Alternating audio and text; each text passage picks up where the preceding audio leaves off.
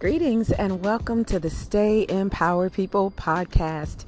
This is Iya Oshun Remilekun, Kenny Moon Esha Prem, aka of Ile Yemoja Achaba Obara Meji, and you are listening to the Thriving Thursdays podcast on Stay Empowered People. I'm so excited and happy to have you here with me as always, and as always, I am honored to have you here.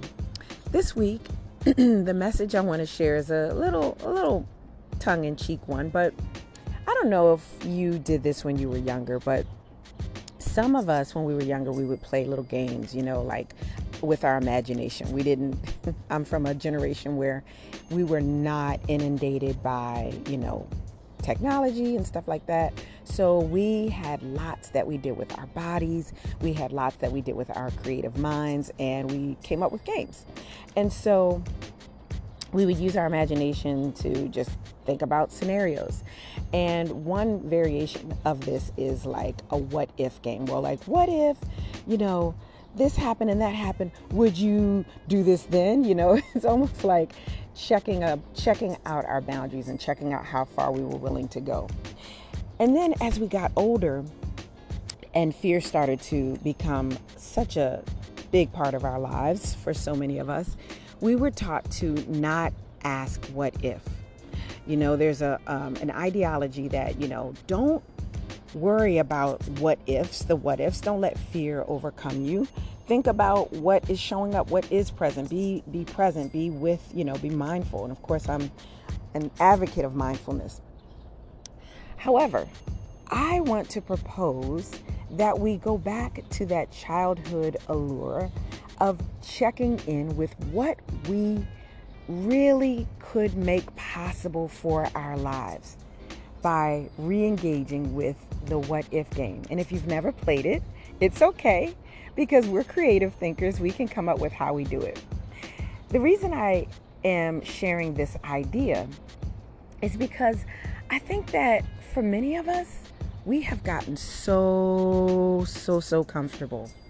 We just believe that the good things that we've done, and I'm putting a lot of air quotes as I speak, but the good things that we've done, the ways that we've paid into the systems that be, and the ways that we honor, certain things like, I went to school and I got my degree, or I got my vocational trade certificate, or I, learned how to do this craft or this skill. I paid my dues in my education, whatever that is, whatever that looks like.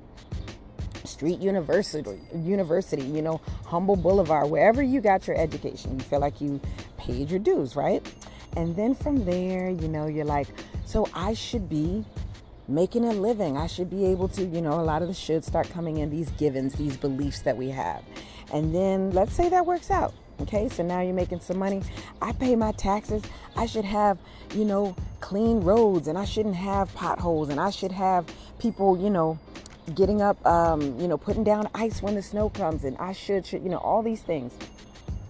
And the thing is, for many of us, these things work out, right? Because there's a system that that we're a part of, and to a certain extent it's functioning. Of course, no system functions to 100% efficiency, so there's always there's always lots to complain about, but we have to admit that we've got some pretty good functioning systems in the US. I'll say not great for sure, better done in many places, 1000%, but we do have some functioning systems here that we, as citizens of this country and of other countries, we just feel like, we're supposed to have, because we've paid into it.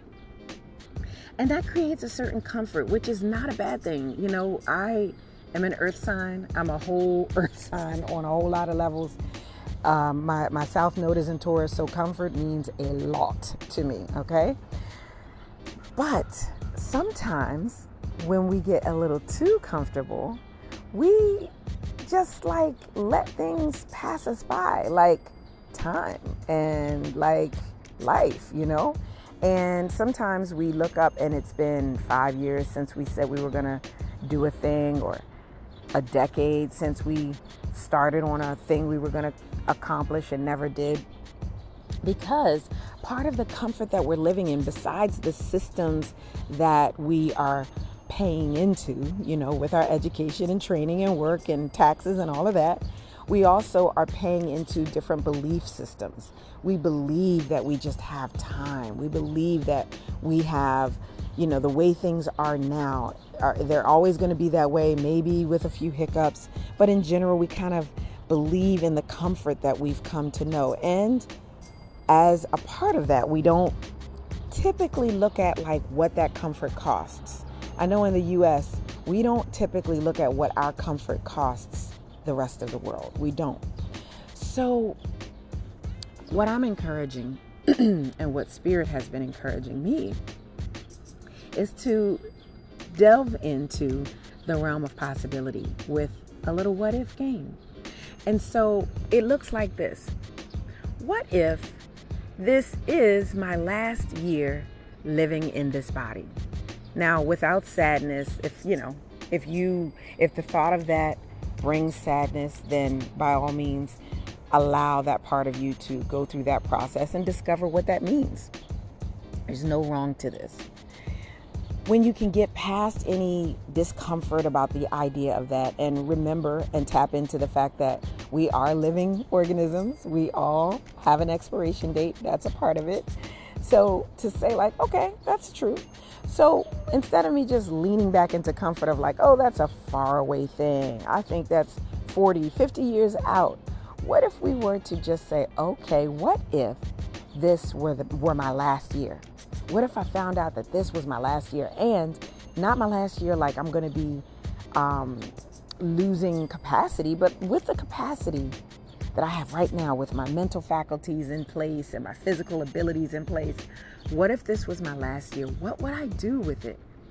Who would I be in this year? What would be important to me to experience? Or how would I find it important to express myself? What would I find important to partake in, contribute to? Who do I think would be important to spend a quality moment with, to have a deep conversation, or to apologize to, or to accept an apology from? What if this were my last year or month, or whatever you want to do, whatever could inspire that creative thought that we had when we were children, to say, when you're children, you're like, I'd get as a child, you'd say something like, I'd get a Ferrari, I'd go, mountain climbing, I'd try skydiving, I would go swim in one of the Great Lakes. To me, there is no boundary here. Well, I would say the boundary would be that we don't want to cause harm to others. I would say that would be the boundary that I would hope that we could all agree to. But with that boundary in place, and no self-harm, those boundaries in place, what would you do if? So what if? Play the game.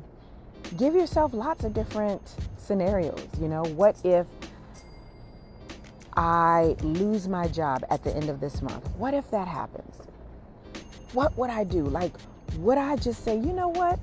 Let me pack up all my stuff, sell what I can, and use the rest of my savings to get a little van, funk it up a little bit, and just get on the road?